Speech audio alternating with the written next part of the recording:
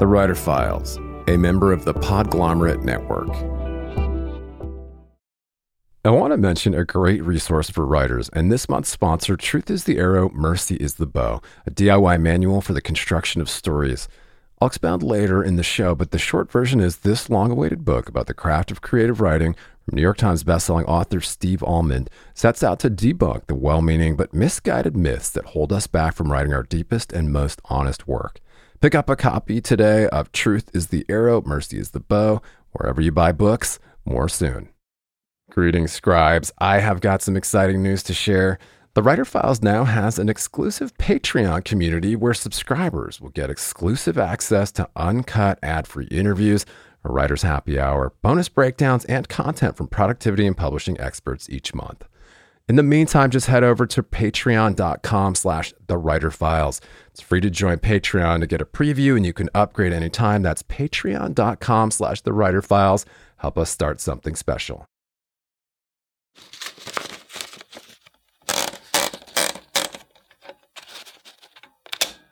He was of African as well as indigenous descent. He fought in the War of 1812, not for the British or the Americans, but for Tecumseh, who was a Shawnee and kind of pan-indigenous visionary and leader who had this vision for a pan-indigenous territory that would have radically changed the geography of North America as we know it, had the promises to him been made good on. He's then captured and is enslaved for many years in the American South, ends up escaping and founding the Black community of this town in Ontario called Owen Sound, which was considered the northern terminus of the Underground Railroad.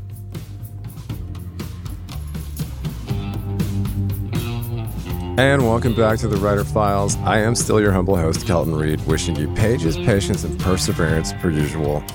Acclaimed debut novelist Kai Thomas spoke to me about writing historical fiction that interweaves Black and Indigenous cultures, the power of storytelling, keeping grounded in his work, and his novel, In the Upper Country. Kai is a writer, carpenter, and land steward of Soulfire Farm, a community-centered farm committed to uprooting racism and ceding sovereignty in the food system. His debut novel is In the Upper Country and described as an unforgettable story that unearths the tangled fates of two resilient women from different generations with different pasts as they reveal the deeply connected histories of Black and Indigenous peoples of North America and their relationship to the land around them. A Publisher's Weekly starred review called it a mesmerizing debut that explores freedom, family, and the interconnections between white, Black, and Indigenous communities in 1859 Canada. In this file, Kai and I discussed how an MFA program helped him find his confidence as a writer, the importance of mentorship, peer evaluation, and fiction workshops for honing his debut, gleaning inspiration from his cultural heritage in an old photograph, exploring lesser-known chapters of history, finding a balance between research and writing, trusting the process, and a lot more. Stay calm and write on. And don't forget, you can always support this show by heading to writerfiles.fm, where you can also sign up for email updates, get links to merch, and other resources for writers. And if you're a fan of the Writer Files, please click follow to automatically see new interviews in your podcatcher as soon as they're published, and drop us a rating or a review on Apple Podcasts, Spotify, or wherever you tune in to help other writers find us. Okay, we are back on the Writer Files, and I am honored today to be joined by an acclaimed debut novelist. I've got Kai Thomas on the line today, and I'm really excited to rap with you about all things writing in this fantastic new novel of yours. Thanks, Kelton. I'm really excited to be here. I can't wait to just talk about what you've been up to in the run-up to your publication day, which is fast approaching. So here we are chatting on the eve of the dropping of In the Upper Country. And how are you feeling? What's the vibe over there? I'm really excited. I have some nerves for sure, especially being that it's the first time I've written a novel, and also the first time that I have had to speak about it in a coherent way. Mm-hmm. over the course of a few different interviews. So I'm excited in that I feel that I'm learning how to do that a bit better. So you're getting me at like the fifth interview or something like that. So I'm feeling good about the role that I'm hitting. So um, Cool. so yeah, I'm getting to talk about it in a new way, which is interesting. It's really interesting for me to hear how it's landing with different people, to hear the questions that different folks have. So I'm really excited to chat about it with you and to hear a little bit of your perspective and your lines of inquiry, and let's get into all of that. For sure. I can't wait to talk about the book and its reception, and it's been really, really impressive to see. But also, want to talk about your background and kind of your life before the release of this book. Talk a little bit about how you got here, and like, I know so many writers and especially like debut authors talk about this circuitous path to publication and kind of a life before writing. But surely this you've been writing for some time, but you also have been doing all these really interesting things, specifically as I understand it, a land steward of Soulfire Farms there. I understand that you're actually in upstate New York now. Yeah, I live and work at Soulfire Farm, which is a nonprofit educational farm that has the mission of dismantling racism in the food system, and we run a lot of educational programs related to food and land sovereignty. And my role here mostly concerns with the infrastructure, especially as we're kind of building out a campus. So yeah, my work these days involves a lot of maintenance, hands-on carpentry, kind of grounds work type of work. So that's what I'm involved in currently. And yeah, the work, most of my focus on my career over the past 10 years or so has been in similar sort of work, doing small scale farming related, and progressively I've kind of found my niche in that world in terms of my interest in carpentry and in infrastructure and in designing those systems of where human structures interact with the natural landscape. Mm-hmm. That seems like all really relevant stuff now, especially given kind of these concentric circles of crises, including climate change, and of course, as you mentioned, the mission of Soulfire Farm there, to kind of working to end food apartheid. And I understand a part of that is kind of some of these food deserts that a lot of communities face as a result of kind of like longstanding systemic racism and so on and so forth. Absolutely, yeah. That is our mission and what we do, and I find that work, it's a real blessing to work for an organization that has such a clear purpose and is so competent in its goals and in the skills that we teach people here. And it helps keep me grounded, keep me focused. I enjoy writing, but I think if I had to do that all day every day, I would feel so restless. So it's really it's really good for me to have that more hands-on anchor in my life. That's really cool. Yeah. Well, I'll definitely drop a link to Soulfire Farm, of course. Right on. In addition to your home base there. But yeah, so talk about the writing piece. So how do you incorporate or find the time to write a novel? And before we talk about In the Upper Country and kind of the genesis of the novel, talk about what brought you to writing. When did you decide, yes, I am going to really mine this rich vein of historical fiction, and then find a publisher?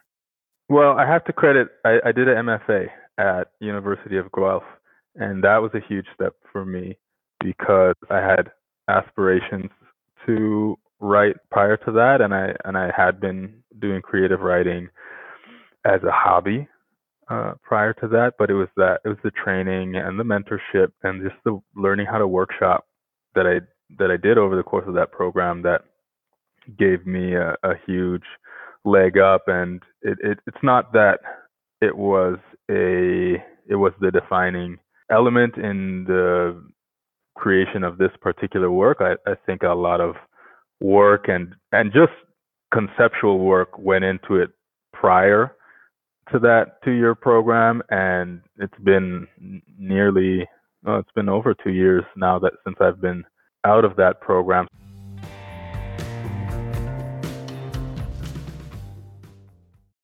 Earlier in the show, I mentioned an invaluable resource for writers. Truth is the Arrow, Mercy is the Bow, a DIY manual for the construction of stories based on 3 decades of writing, failing, and trying again.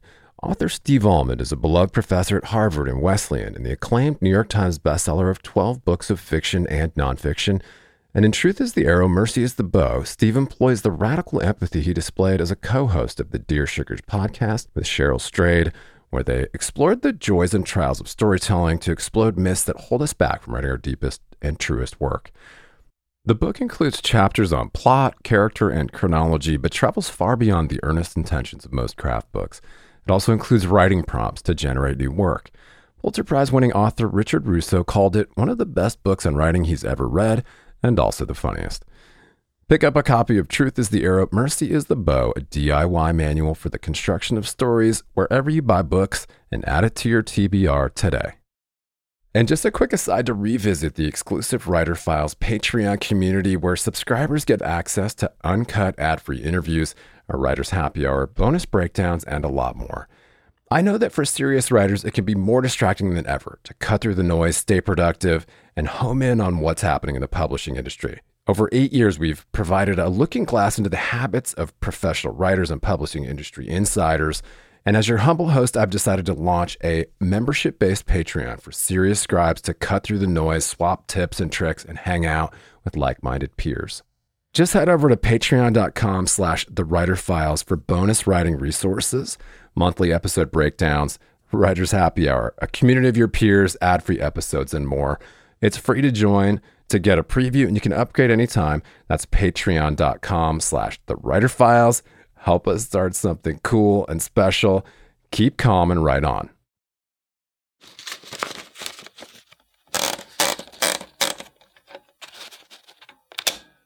I just got a ton of practice. So that was really key in building confidence, as I mentioned, and in the development of this book. There was a fair amount of conceptual work and just dabbling as a creative writer that I engaged in beforehand and kind of years prior to that. And there was a ton of work to do on the manuscript in the years following that. But that experience definitely anchored me as a writer and just gave me the opportunity to imagine doing this as a career. So yeah, big shout out to University of Guelph's creative writing MFA for that experience. And I guess in the time since that, it has just been a process of getting a couple of really good agents. I have two fantastic agents, Samantha Haywood and Shailene Knight, at the Transatlantic Agency, and they are great advocates for my work and for the manuscript, and they were able to connect me to the publishing houses, and from there, again, the editors. I think throughout the whole process, I'm just so grateful for all of the different hands and the different eyes and perspectives that have helped not only shape the work, because I'm a huge proponent and I value hugely the process of of call and response, and hearing how my work is landing with other people and what's confusing to them, and just trying to listen to that with a very open mind, and that process was significant throughout the 2 years or so of editing and rewriting the manuscript that I had following my MFA program. So Yeah, sure. mm-hmm. Always quite the process, and now you're kind of on the eve of the birth of your first novel, and that's gotta feel pretty good, as you said. Having some nerves, but of course, the reception has been really, really cool to see. As I mentioned, Yeah. you've been compared to some peers that are kind of heavyweights, of course. And then, yeah, I mean, let's talk about the genesis of the book and quick summary. So, traveling along the lines of the Underground Railroad from the American South to Michigan, from the indigenous nations around the Great Lakes region to the Black refugee communities in Canada, in the Upper Country is a story of family upheaval, love, and survival. And it's been described simply as the fates of two unforgettable women, one just beginning a journey of reckoning and self-discovery, and the other completing her life's last vital act, intertwined in this sweeping novel set at the terminus of the Underground Railroad. So talk a little bit about kind of, again, the genesis, how you were inspired to not only write this story, which, has some deep historical roots that you must have had to research and incorporate, but also how your own cultural heritage kind of inspired this debut. Right. I mean, the earliest point at which I can identify thinking about writing a novel such as this was when I came across an old photograph, or copy of an old photograph that was from the mid 1800s, undated, and it captured this image of a man named John Daddy Hall, who was a kind of like a he developed a semi mythological kind of character when you read about his stories. I shout out the historian Peter Myler, who has done most of the work talking about John Daddy Hall's life. But I came across this photograph, which was significant even insofar as just, a photograph from the mid 19th century of a Black person is something of a rarity, and this would have been the first moment in history that Black folks or any marginalized peoples would have been able to represent themselves in this way with the advent of photography. So it was this really interesting kind of moment in visual culture, right? And I start to read about John Daddy Hall, and his story was just incredible. To name a few different highlights of the story of his life, he was of African as well as indigenous descent. He fought in the War of 1812, not for the British or the Americans, but for Tecumseh, who was a Shawnee and kind of pan-indigenous visionary and leader who had this vision for a pan-indigenous territory that would have radically changed the geography of North America as we know it, had the promises to him been made good on. So you have John Daddy Hall, who's this mixed Black and indigenous man fighting for her, and with Tecumseh, is then captured and is enslaved for many years in the American South, ends up escaping and founding the Black community of this town in Ontario called Owen Sound, which was considered the northern terminus of the Underground Railroad. It's right up there on the coast of Georgian Bay, which is a bay off one of the Great Lakes, and ends up living an extraordinarily long life, purportedly like 115 years old. And so I'm just reading the story. I'm like, wow, this is an incredible story. This would make for a good novel. But not only would it make for a good novel, it touches on these chapters of history and these historical relationships and dynamics that I've never seen represented in literature. I'd never seen or heard a story about a Black person, what a Black person's experience would have been in the War of 1812, in a historical moment like that. I'd never really thought about what happened at the end of the Underground Railroad. I had understood the concept of the Underground Railroad and what it what purpose it served in the movement for emancipation of Black people in this continent. But these communities, what were they like?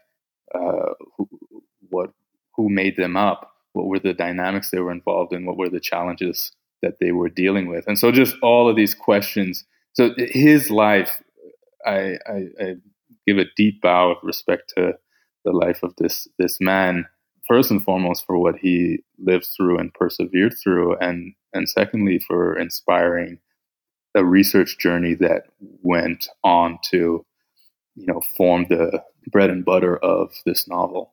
I want to talk about the research piece, of course, and the amount of love that went into the book, but talk for a minute about how you chose the point of view. And I think, part of it would be, we'll get into kind of the importance of the storytelling piece and kind of, the oral traditions and so on and so forth. But yeah, talk about how you chose this daunting task. Yeah. So, I think I was interested in these varying chapters of history. I was interested in War of 1812 in particular because it struck me as a moment in history that is not very well understood, or to the extent that I learned it in school, it was very kind of vague and convoluted. Why people were fighting this war, what was won, what was lost, questions like that. And when I dug into it a little bit more, I was just really intrigued by how, from Black and Indigenous perspectives, it was a very monumental moment. It was a very significant moment, rather, in the history of this region. I was interested in the Underground Railroad as well because, especially growing up as a Black Canadian, these two moments in history, 1812 and Underground Railroad, are two of kind of the national myths, you could say. Not myths in the sense of they're mythological, but in the sense that these are the kind of stories that inform what, as Canadians, we think of as our national identity. And so it has to do with, in the case of the Underground Railroad, a racial tolerance that is kind of inherent to what it means to be Canadian. In the case of the War of 1812, it's this notion of, again, sort of a pluralistic society. You have French, English, Indigenous people coming together to combat the invading Americans. These are like some of the stories that I grew up with. I was interested in unpacking those, and not to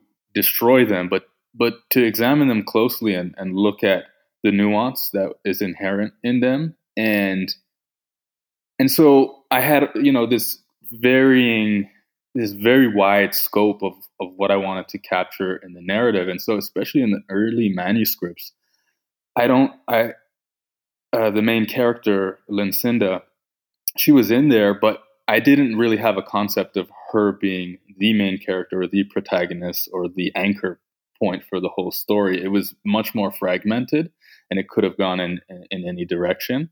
So I liked that there was this chorus of voices. There were many different characters telling their stories, and these were interweaving. But especially in the earlier drafts of the manuscript, that fragmentation was not an asset to the storytelling, because of the feedback that I was getting from a lot of people was like, it's confusing. I'm reading and I'm losing track of who's who, and I think there's probably an element, there might be an element of that still exists. But what I ended up doing to address that is really anchoring the whole narrative with the perspective of this one character, Lincinda. And so that, I think, allowed me to still hold the scope of having multiple perspectives, but always bringing it back to her story. And really, at the end of the day, if I think back to what the narrative is actually doing, is it's really just following her over the course of 4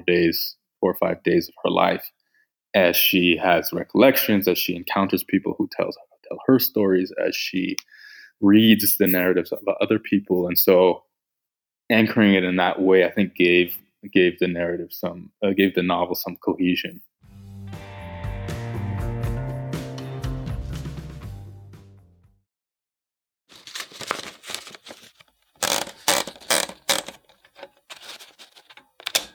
Well, it's been described as both precise and yet lyrical. And I think, yeah, obviously the power of interweaving these histories, and doing it in such a lyrical way is ambitious, but it seems that you've succeeded and had quite a few really glowing reviews. I want to just read a couple blurbs really quick. I thought, of course, Kirkus Reviews in a star review had said, the harshly real and fantastic mingle in ways that recall Ta-Nehisi Coates' The Water Dancer. What's most impressive is Thomas's imaginative power, sure-handed, often lyrical prose and strong, complex, resilient women. And yeah, that was probably kind of nice to get. Yeah, absolutely. Very, very affirming.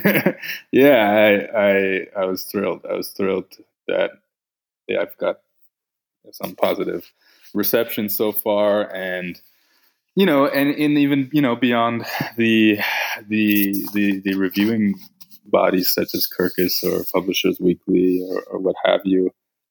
Just to be able to hear, I've been reading the Goodreads reviews, and I'm interested in like what people have to say who are not necessarily recognized in that way. And it's really cool to Im- imagine and try and create something that has an intent and an aim, and to see people pick up on some of the things that I was trying to do successfully, I was trying to accomplish. And yeah, it's incredibly affirming and just a really interesting process, to engage in. Yeah. Yeah. Well, congratulations on the work, of course. Your peers have had some really fantastic things to say as well. Thank you. And yeah, I mean, I want to talk about the power and the function of storytelling, but yeah, I mean, I think there's something really important here about kind of, again, oral traditions, but there's maybe something has been lost in the internet age. I don't know. Talk a little bit about that. I mean, folklore and medicine and you talk some about kind of witchcraft, and these are things that have always had like a rich oral tradition, right? It's not like there are reams and reams of literature from that era that you could go back to and reference. But at the same time, now we have access to, any information we could ever desire at our fingertips.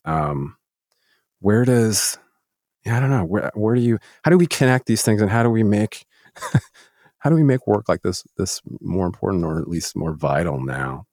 Well, it's interesting, hearing your question, the way you're formulating it. What it makes me think of is the ways in which my own experience in the digital age kind of aided in structuring it the way I did. I hear you asking about, the ancient, I hear you asking about the ancient tradition of oral storytelling, call and response, which is definitely what I was trying to evoke and speak to in the novel. And for me, engaging with the internet in order to do some of my research, engaging with, I don't know, YouTube videos in order to visualize certain plants, or, harvesting techniques, or older tool use, you know what I mean? Engaging with these technologies in that way, there's a duality there. I think that the technologies of this digital age, if you kind of succumb to them, my experience of it is they'll just kind of pull you apart in this fragmentary way, because there's so many pulls on one's attention. And what I was trying to do was to harness that a little bit and say, let me acknowledge that the distractions of the internet and of computers and screens and all these things are very real for me too. And in some ways, it's kind of how the book came to be in this style, even though I'm calling to this older era of oral storytelling. I'm also trying to work with the constant fragmentation of the digital realm in order to accomplish that. So that's what I'm thinking of. And again, going back to the earlier drafts that were just fragmented to the point of being confusing, I think it's a reflection of how my attention was fragmented in some way by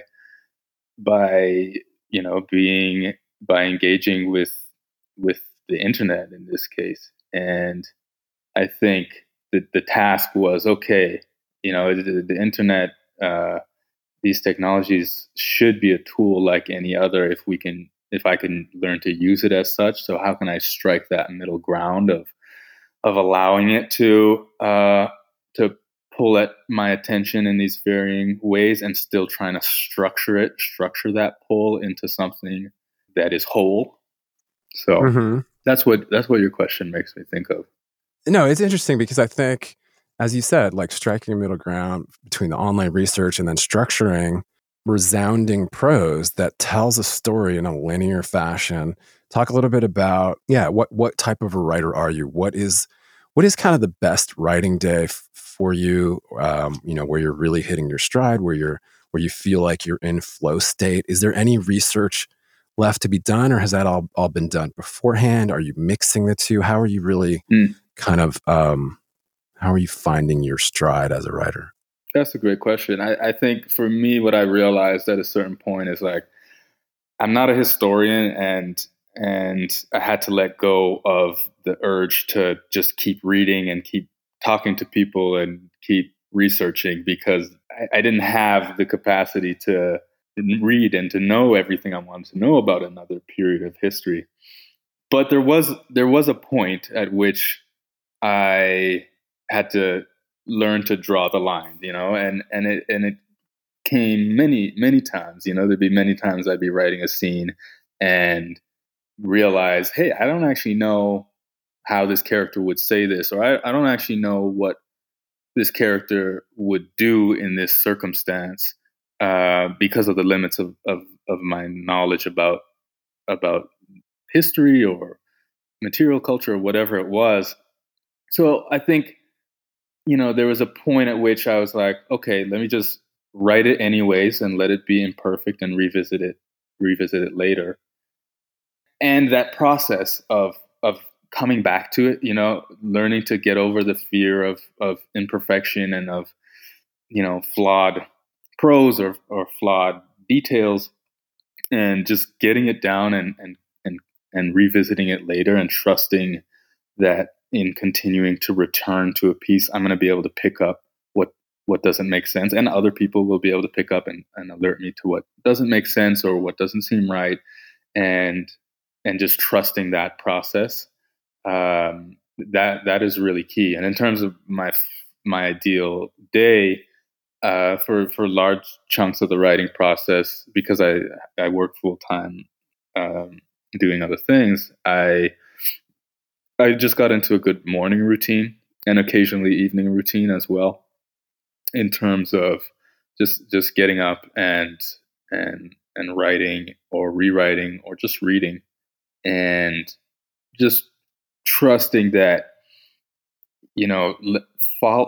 following the point in the text at which I am interested in that moment is going to be beneficial, and letting the rest of the imperfections lie until it is time to address them is the process that I landed on. And I'm not the type of person who finds it very productive to sit and write for 5-6 hours. I found it much more effective to just create a consistent process where, for shorter periods of time, I can revisit and rewrite and add as necessary, and all of that. So that is more or less my process. Yeah, and you're kind of finding the process in the margins, of course, and relying on your craft, because that early unpolished work has been really molded into something spectacular. Congrats. In the Upper Country weaves together unlikely stories of love, survival, and familial upheaval that map the interconnected history of the peoples of North America. an entirely new and resonant way. I could go on and on with the blurbs, but I want to pick your brain more about writing, but we do have to wrap here, and I got a fun one for you before we wrap up with your kind of advice to your fellow scribes. If you could have dinner with any author from any era to your favorite spot, favorite restaurant in the world, who would you take? Where would you take them? All expenses paid, of course. It's on me. Oh, thank you. We're putting it on the corporate card. Awesome. I love that. I'm going to say, the thing is, where I live, there's not a ton of really great options. So I'm going to say cook at home, fire up the grill, and eat with my family as a setting. And in terms of who I would love to talk to, I was just thinking about a book that I've returned to a few times. It's called No Pain Like This Body. It's the only work by a man named Harold Sonny Ledoux, who is actually from Trinidad, and he wrote this book and was kind of mysteriously murdered shortly after. And the book is just beautiful. It is one of those books that holds, this vast scope of emotion. At least for me, reading it, like, I've never laughed so hard reading a book. It is intense and brutal and all of the things, and so beautifully particular in its detail that it just stands out as this phenomenal work that I feel this very personal connection to. So I would bring Harold Ledoux back and have a nice Trini meal with him and my family and just chop it up. Thank you so much for taking the time to do this. We really appreciate your words, your wisdom. I'd love to have you back and do it again sometime. And of course, I will drop a link to your home base there, KaiThomasAuthor.com. And of course, this vibrant debut in the Upper Country. I mentioned Soulfire Farm. Also drop a link there. Anywhere else you want to connect with listeners before we wrap up with your final piece of advice? No, I mean, that's good. I'm not really on social media, so just, visiting my my publisher's websites is the best bet for that. But thank you so much for linking those other. Of course, and maybe a review on Goodreads. That you can, right. I will read it. Read it. Yeah, cool. All right, Kai. If you have a pearl of wisdom on for fellow scribes on just how to persevere, what would you drop? I'm going to pick a little bit back up on what we were talking about earlier and just say, there's a lot of good writers out there, and not to get caught up in the comparison, because what I have found is that it's fruitless.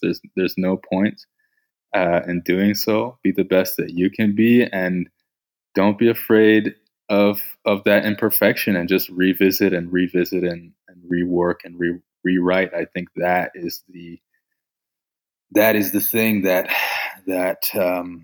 can bring about your best work. I love it. Embracing imperfection is an important message to leave our listeners with.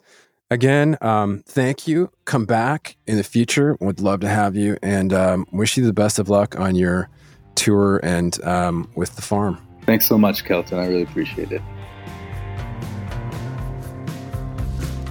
Thanks so much for joining us for this file.